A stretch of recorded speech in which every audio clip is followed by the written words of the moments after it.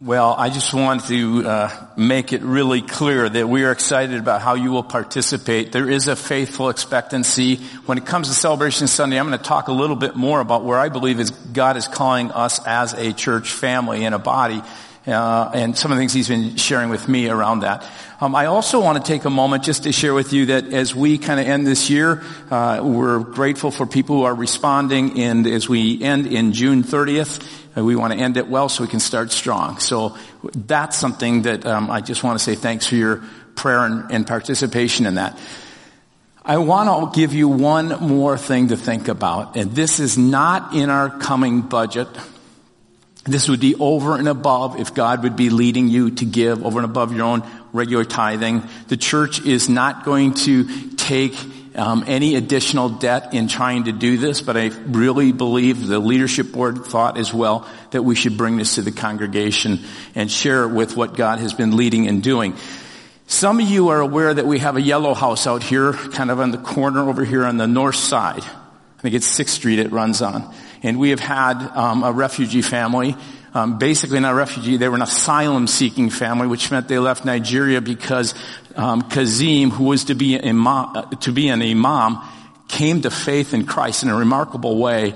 And as a result of that, because the imam moves through the family, he was under persecution, under the threat of death, so was his family. So we hosted him here, and God did a marvelous work. He's teaching at the U of M. His wife has started a business. They lived in that house, and they eventually were able to, just a few Sundays back, some of you remember, were able to kind of give them a blessing as they went into another home.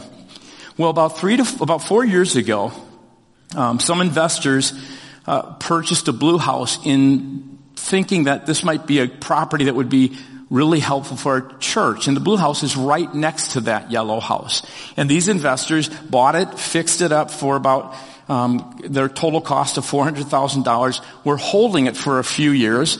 They finally came to the point, they thought, this is the time that either the church responds and we do something about it. And in the past, we didn't feel like it was time to do this, but we're just going to lay this out here to you. They are willing to, with what they've put into it, sell it to us for $400,000. That property is right next to the church. They will probably sell it here. They'll list it in the first week or second week of June for north of $500,000. And we began to pray about it and said, God, what is it that you might be calling us to do? And one of the things that we have had a team of people, and if you want to be a part of that, have been praying about it and thinking about it, is how can we step into this whole refugee crisis and the housing that is so difficult? Is there something we can do potentially with a family like Ukraine or someone who might be coming in our direction? And so I thought we needed to bring it before you. If people don't respond, we'll just kind of let that pass. But I think it's an opportunity for us that we just didn't imagine necessarily having with all the things coming together. So they have said they would be willing to give it to the church for that. We're not going to take that, taking a mortgage. It won't be in our budget. Already, of the $400,000, we have $125,000 committed. And all I want to say is if that's something you want to be a part of, please pray about it. You can get a hold of me. You can get a hold of Carrie Boyce. You can get a hold of Luke, who you saw here, or you can get a hold of Mike Brinkman. And if God is prompting you in any way to be a part of that, we would love to know that. And again, it's just, if this is the Lord's will, I kind of let it go. I'll be honest, 14 years ago when I came here, I would park in that yellow parking right on the street by that yellow house, and I would always pull into the driveway of that blue house. And I did this for about a year and a half, and I would pray and say, God, I claim this for you. That's the honest truth. I have no idea, though, if that's just me, right, or if it's God. And so I just leave it to you in that way. Okay, I want you to think for a second. If you could ask for anything, what would it be? Right now. If you asked for anything, what would it be? What do you want most? Some people are already answering. If you say it out loud, you may get it. No, I'm just kidding. I asked you this question because Solomon was given that opportunity. Solomon, we've been studying the book of Proverbs. He was given this opportunity to come before the Lord and ask him for anything. In fact, at one point God says, what do you want? Ask and I will give it to you. And so we're told in 2 Chronicles chapter 1 that there in front of the tabernacle, verse 6, Solomon went up to the bronze altar in the Lord's presence and sacrificed 1,000 burnt offerings on it. Now, what I think is interesting is Solomon was kind of beginning his career. So some of you think about it. What if you could ask for anything as you started out your career? That night, God appeared to Solomon and said, what do you want? Ask and it will be given you.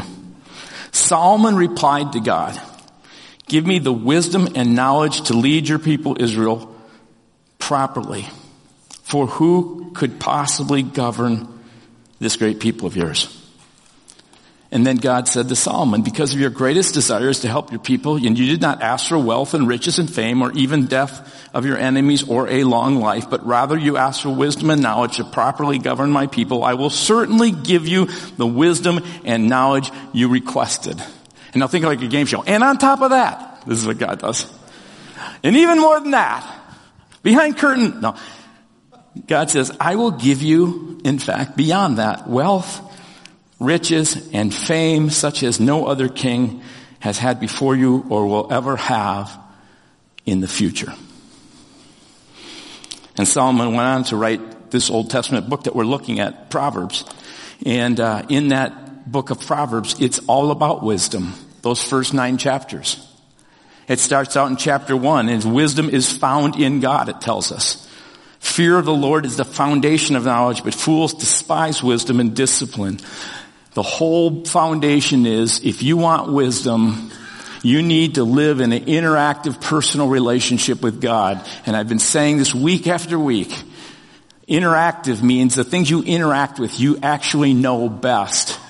Because some of you have children and you interact with them, you know them better than I would, right? You interact with them on a regular basis. You, in your work situation, you interact with the things that you work with. You probably know that far better than anyone else. If you choose, says Proverbs 1, to interact with God on a regular basis, as you seek His Word and seek to live in relationship with Him on a daily, moment-to-moment basis, He will give you wisdom. Proverbs 2 goes on and says, wisdom, if you want it, is given by God. For the Lord grants wisdom. Proverbs 3 talks about the benefits. Proverbs 4, the supremacy of wisdom. Proverbs 5, when Bruce spoke that one, he talked about being captivated by nothing else but wisdom. Proverbs 6 gives examples of wisdom. I spoke last week on Proverbs 7, and it's this idea, be careful because you could be tempted away from wisdom. And then Proverbs 8, verses 1 through 4. I'm going to read this and ask you to stand as we read the words of the Lord. Listen as wisdom calls out. Hear as understanding raises her voice. On the hilltop along the road, she takes her stand at the crossroads. By the gates at the entrance to the town. On the road leading in, she cries aloud. I call to you, to all of you. Everyone in this place and everyone online. I raise my voice to all people. It does not matter what you've done or where you've been or who you are. Isn't it amazing? The God who created all this says He wants to give you wisdom. Right where you're at, no matter what's going on, He wants to give you wisdom. He is not one who shows favorites. So we're going to take a moment this morning. Please stand for just a second and I'll pray. But we're going to stop and pause and look at Proverbs 8 and say, God, there is a time right now where we need your wisdom in this world, in our lives, like we haven't before. I'm going to ask you to join me in prayer. Father, we're asking that you would give us as people wisdom. Give us the wisdom of Jesus as we live in this world all around us. We humble ourselves and invite you to speak this morning in Christ's name. Amen. You may be seated.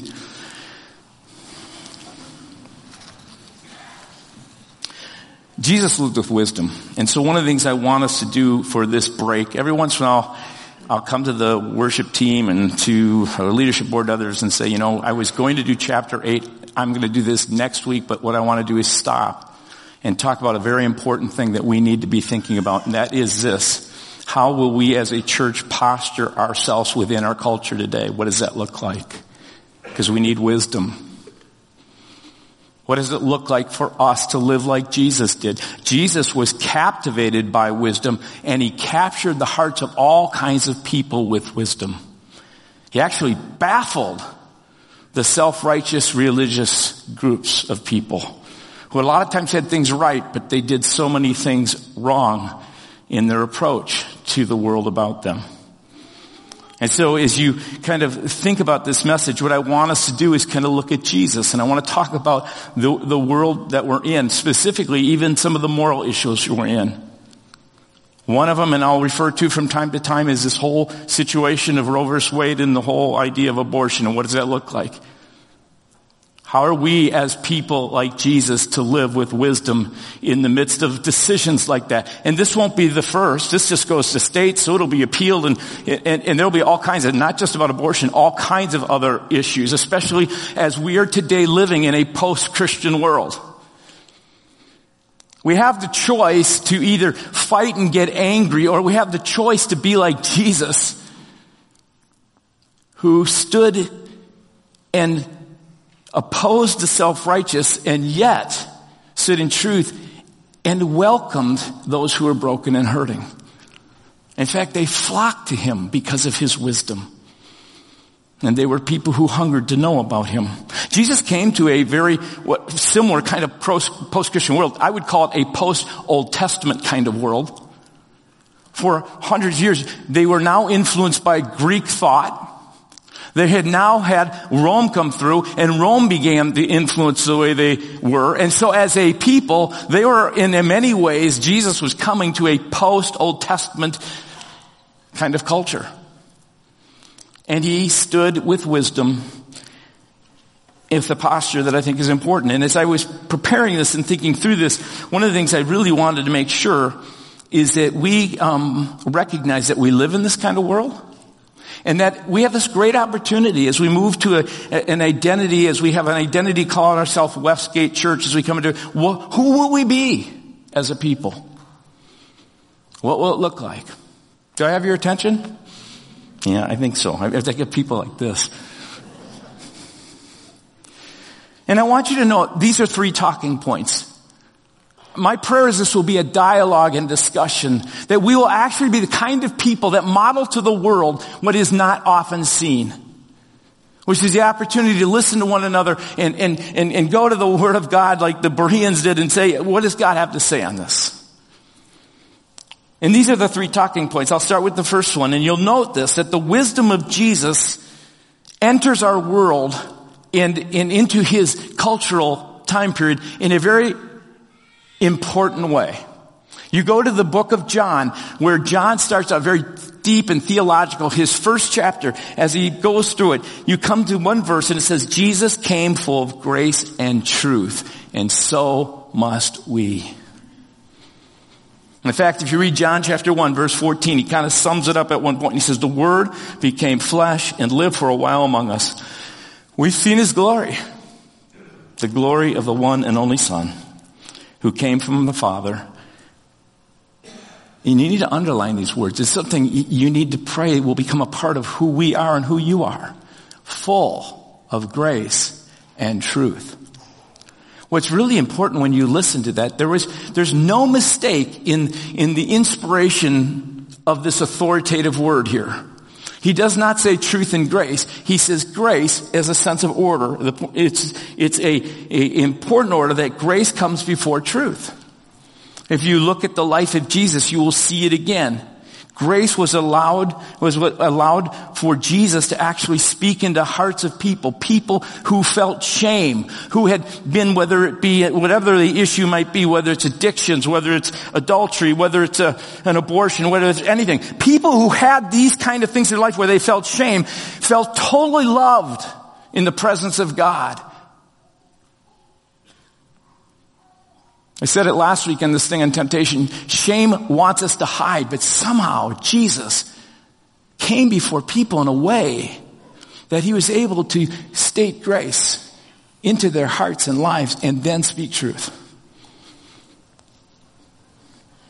It's always grace And it's always then followed by truth that transforms the heart.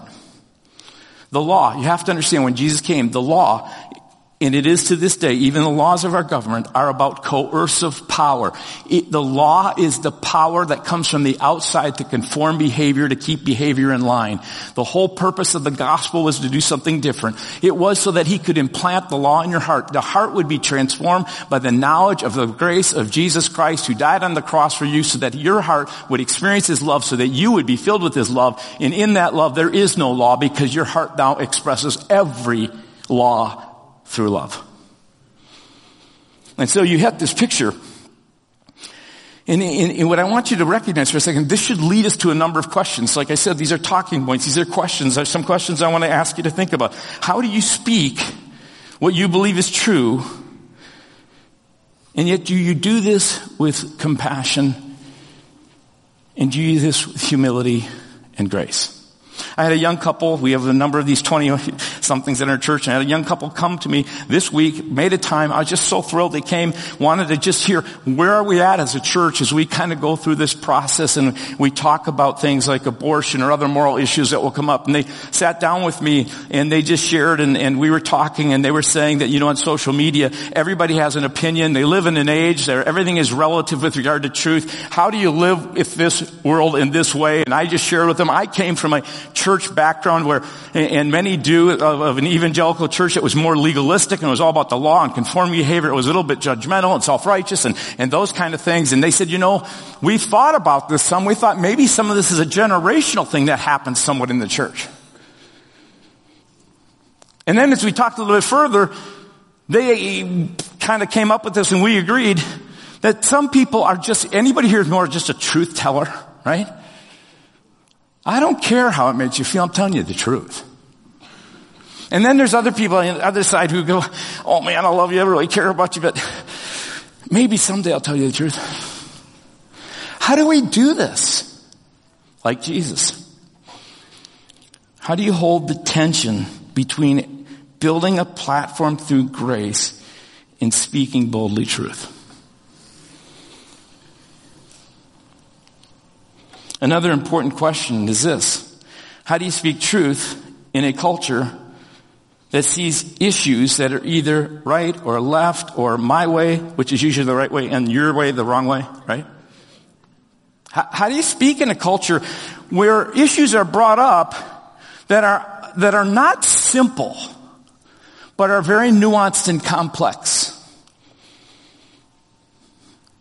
How do you speak about those things in a deep and meaningful way?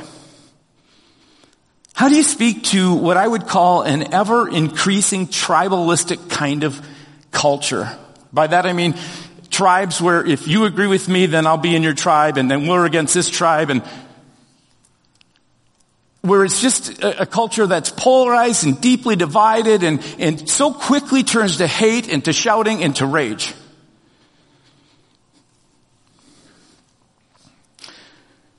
I was writing this and thinking about it, and as I was writing it, I remembered a thing I had read in Christianity Today.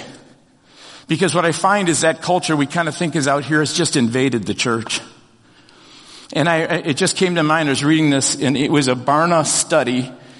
They began it in 2017 in January, and they began to just ask the state of the pastor. It was the question of what's a pastor's well-being, and they went through this poll and study, and they were basically asking this question: have you seriously as a pastor thought about quitting the ministry this year?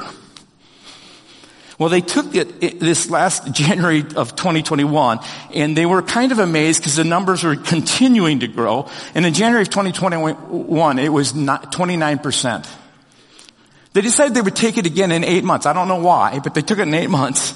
So in October of 2021, it had actually grown another 9 points. There are now 38% of pastors who are seriously thinking of quitting the ministry. And I thought, well, that's interesting. 2 out of 5 pastors.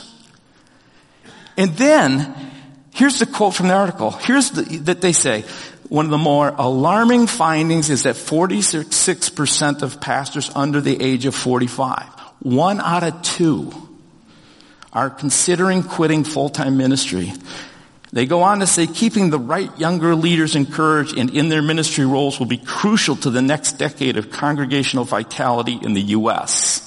Lifeway research came out, and one of the guys, Ed Stetzer, who is really the leading person at the Billy Graham Center at Wheaton College, who also works with Lifeway, have basically said in 20 years, if this doesn't change, there will be a large shortage of pastors within churches.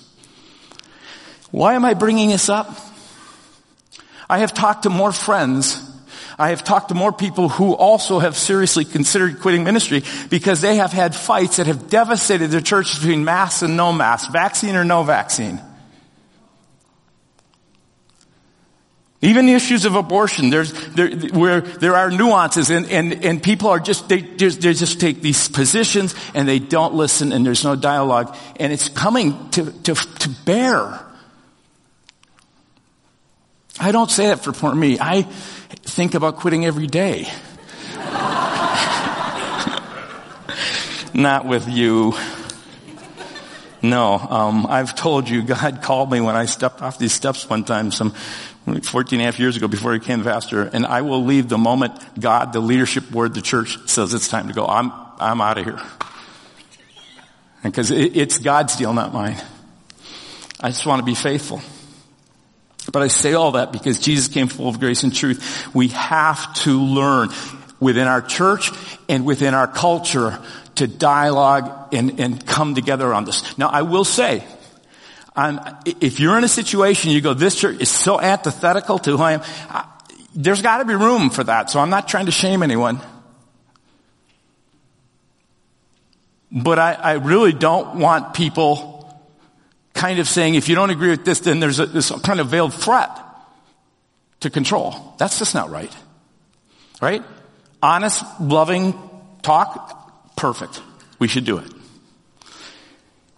That's the first. Jesus then is another thing I want to talk about, is taught people how to think, and so must we. That's the second talking point. Jesus was constantly teaching people to think below the issue, to get beyond it. The Word of God is an interesting thing. It says God hates divorce, right? But He gave permission because of the hard-heartedness of people. I say that because Jesus is constantly saying, I want you to think and process. People would ask him questions, and like a really good rabbis would have this customary way of teaching people. They would ask them a question back. You know how frustrating that is, right? And so Jesus would say to people, so what do you think? Who do you say? Who do you say that I am? Why are you so afraid? Tell me, why did you doubt? Really, you want a healing, but do you really want to get well? It's constantly driving people to think. Here's an interesting thing. There was a time when an expert in the law came to Jesus with this question. He says, Rabbi, what is the greatest commandment in the law? And listen to Jesus' response in Matthew chapter 22, verse 37. He replies, love the Lord your God with all your heart, with all your soul, and with all your mind. The guy goes, that's a good answer. He liked it. Do you know there's something that he was quoting from the Old Testament? He's actually quoting from Deuteronomy chapter 6, verse 5. Do you know there's something missing here or different? Love the Lord your God with all your heart, with all your soul, and with all your strength. Jesus purposely, intentionally adds mind as a part of making it very clear that he wants people who are willing to think deeply about nuanced and about complex issues. And so Jesus says, I want you to use your mind. I'm going to kind of share something. I was writing my journal, and then as I was sitting here, I thought, well, I'm supposed to share this. Do you know that when it comes to stuff like this, I feel dumb? When it comes to just, I don't think of myself at all as being smart, and you probably don't either, but it doesn't matter. I had an older brother who was incredibly smart. I mean, he reads like a book a day. He was 2 years older. Something happens in a relationship when you're 2 years younger than a smart brother who's really smart. You kind of go, I'm just not smart. I'm kind of dumb.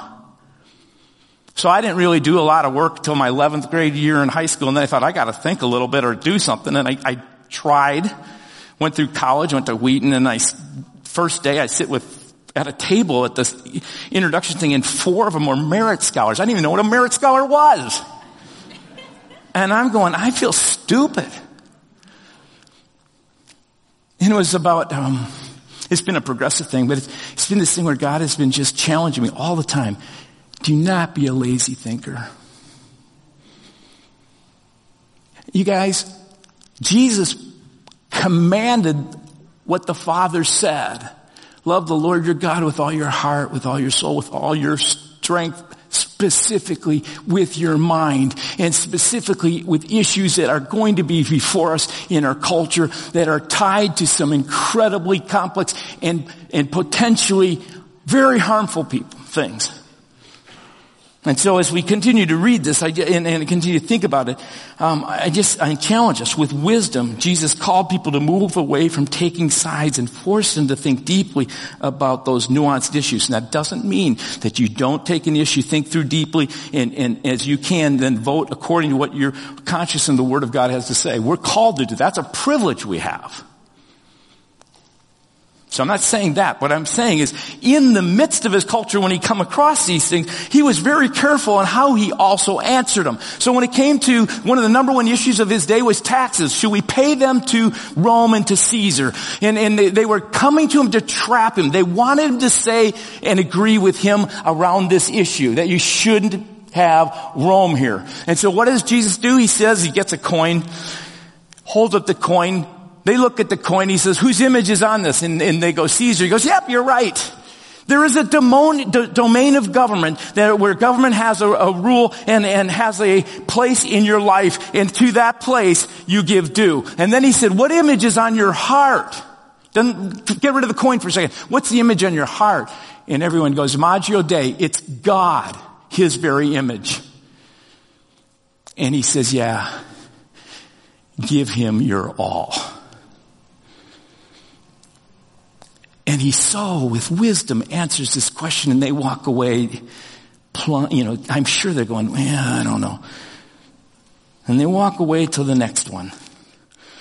This time it's another big issue, a real big issue in the life of Israel. And it was around this time, around adultery and divorce. And you have this issue of is there any exceptions? Can you do it? There's 2 rabbinic schools that are very prominent, one called Hillel and one called Shammai. And you have this picture of these people who have been fighting for years, and who wants to be right? And so they trap Jesus once again. They do something just horrible. They trap and find a woman, whether they make this happen or not, who is caught in adultery, drag her out into the middle to his feet, and they put him there. And the whole reason is to get him to say adultery is wrong, divorce, and then whatever questions would follow on that, to move into that. And they drag her, and what does Jesus do?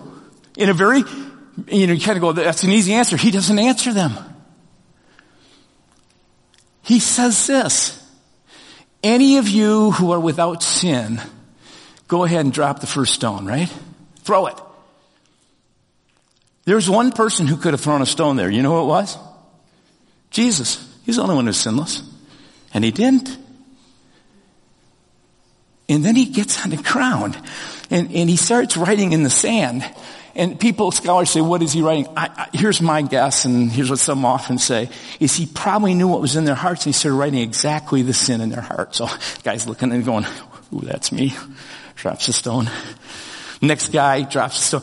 Eventually everyone, you know what I got a feeling is, after about 4 of them, they're going, I'm getting out of here. I don't want my sin exposed. They all dropped stones. Jesus reaches over to her, picks her up, puts his arms around her, and he does not say, quit committing adultery. He says something so much more profound. He looks at her heart and he says, I want you to go and sin no more. And in that phrase, he was saying this. Don't try and find what you're looking for in your heart in the arms of another person. You'll never find it. It's not about all the shame that comes with that word that they wanted him to say. He addressed the deepest need. Folks, we have to address the deepest need. And Jesus was willing to do that. And so when you think about that, we're called to think deeply. So here's the responsibility of the church, is to think biblically and to act like Christ. So a couple of things the church is not called to do. The church has a domain. This is going to be way too much. I'd have to do a whole nother series on this. That there are in this, Jesus unhooked in that thing on taxes and the way that he lived and what happened with Christianity. He unhooked religion from political power. He separated those and said political power has a coercive ability to protect and should. And the church has a moral power to speak into and influence the government. In Nazi Germany, that failed. But how we do it's so important. Here's a couple of things the church is not called to do. The church is not in the business of telling people how to vote or who to vote for. The church points out the moral issues as well as the complexity around those issues. When we step out of our domain and try and step into this domain, we lose our moral authority.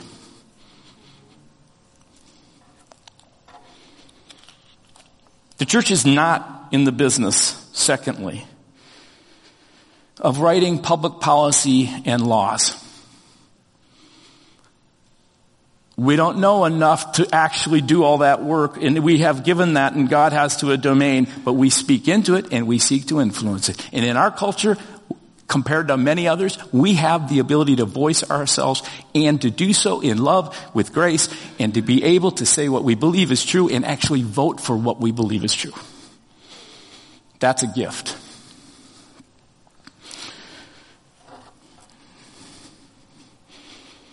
Let me just share with you the complexity of this issue, just of abortion.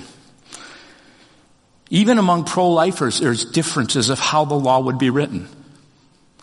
For instance, I've been just reading Tom Askell, who is a pastor and a leading candidate for the president of the Southern Baptist Conference, is calling for, he's a leading candidate, the criminalization of a mother who aborts. He is part of a growing group of abortion abolitionists who reject the idea that abortion should be allowed if a mother's life is endangered, if a young child is raped, or if incest occurs. So how does the evangelical church come around writing these kind of laws? Askell says this, and this just shocks me. There is little difference between a woman who chooses to end her pregnancy and a hitman. Both pay someone to end a human life. So both should be facing criminal charges. And I go, where's the guy in this? Usually takes two.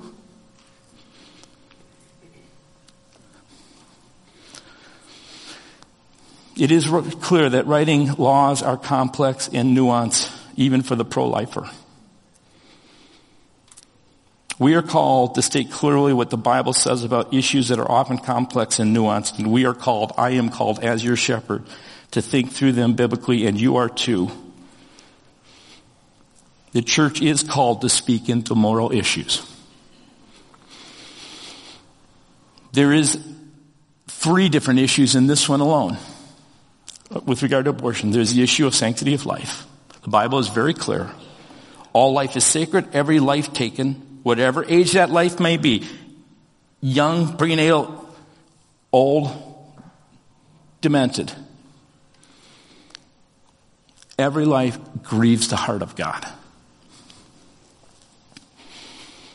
And these commands are found throughout the Bible, and beginning in Genesis when you have the very first Cain and Abel killing. There's another issue here that's incredibly important that I think in some ways has gotten us here.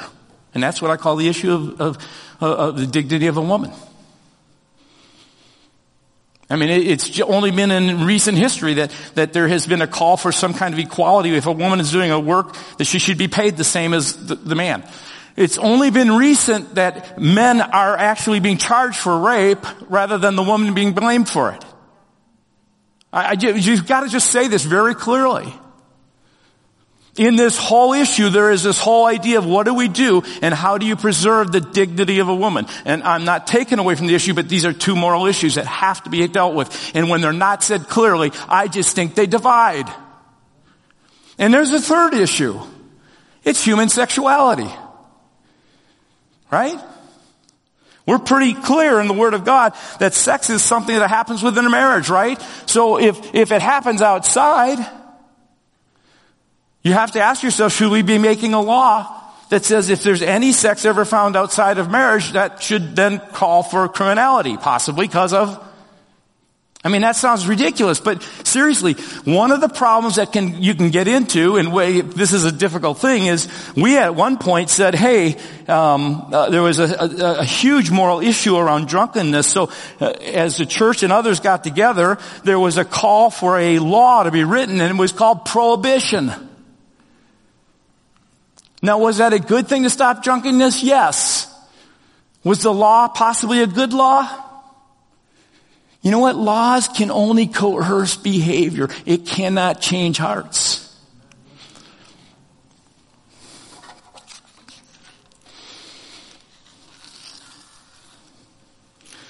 We've partnered with a ministry called New Life Family Services for a very reason, because there is a group of people that we believe get it, as they stand clearly for the sanctity of life, but they also stand for the issues that women face when they're abandoned by a man.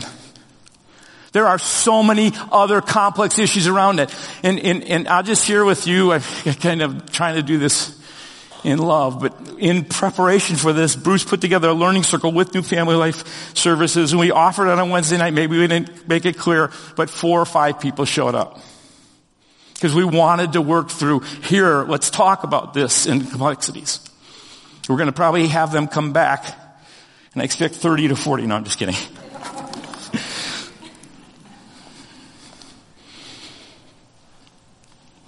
And the third thing, I know it's 11, but I feel is important. We're going to go to 12. No, I'm just kidding. Jesus pointed everything to the heart, and so must we. If you just look at the teaching of Jesus, it was always, his word was said with compassion. The appeal to the heart, folks, is always more demanding than the demand of the law. So that Jesus would stand in Matthew 5:21 and talk about murder. He said, you have heard it said, our ancestors were told you must not murder. If you commit murder, you're subject to judgment. But I'm going to tell you something more, those who are standing here, that it's not just about the people who murder and the shame they feel. I want you to know that if you have hate in your heart and there's anger in your heart, guess what? You've committed murder. He always kind of went to the heart.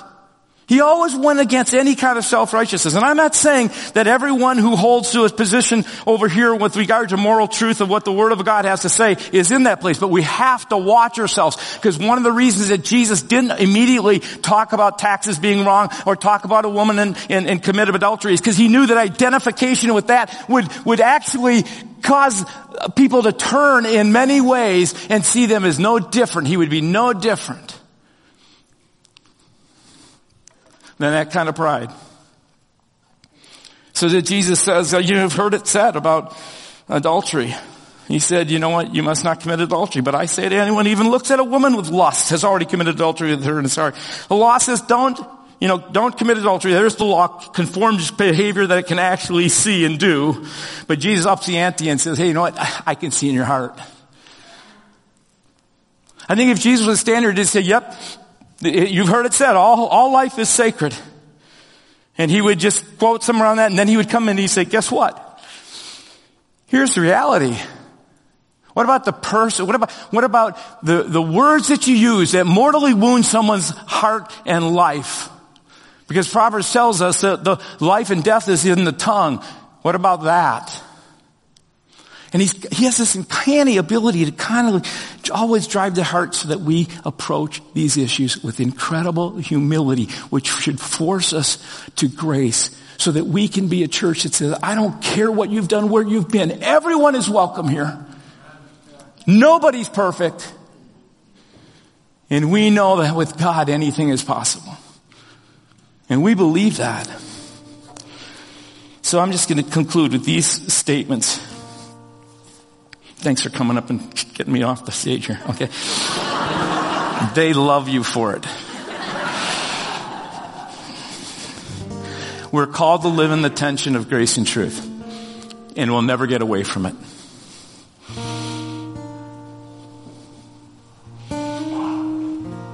Do you daily give that thought a sense of presence in your life? Do you tend towards grace? Do you tend towards truth? Where do you need to grow? We're called to promote the gospel, that it's the power of God to transform a person's heart. Folks, I said it years ago, and other issues that have come up. The gospel is about changing lives. The law is about what? Conforming behavior. We're here to change lives, not just to change laws. The deepest issue is the gospel. And we are going to present the gospel as clearly as possible. We are sinners who are in need of grace, and it is because of the cross and only our trust, even that faith is something God gives us, is what changes your heart and changes my heart and will change anyone's heart. We're called to be light and salt into the world. Some people here are going to be called to some of these moral issues as we face them in the years to come, even this one coming. Praise God, but do it with grace and truth. And recognize everyone is called by God to different places. And we're called to live with a wisdom that leads to understanding and relationship. I'm going to speak on this, I think, maybe soon. But just this idea, think about it. Why are Christian people so mean to each other? Think about it.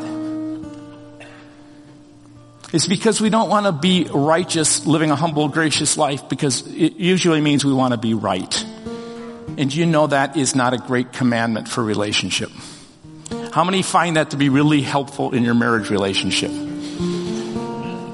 Do you think it's going to work anymore in the world?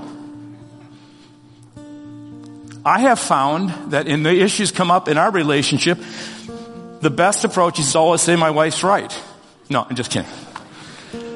The best approach is for us to truly hear what our mind is making up about the issue, then to begin to think about what's the feeling, not feel like, but the actual feeling. I feel lonely, not feel abandoned, that's putting it off here. I feel lonely, I feel sad, whatever it is, and then move to what is the need. What do you need? Could be respect, could be this, and then you kind of say, how do we meet that together?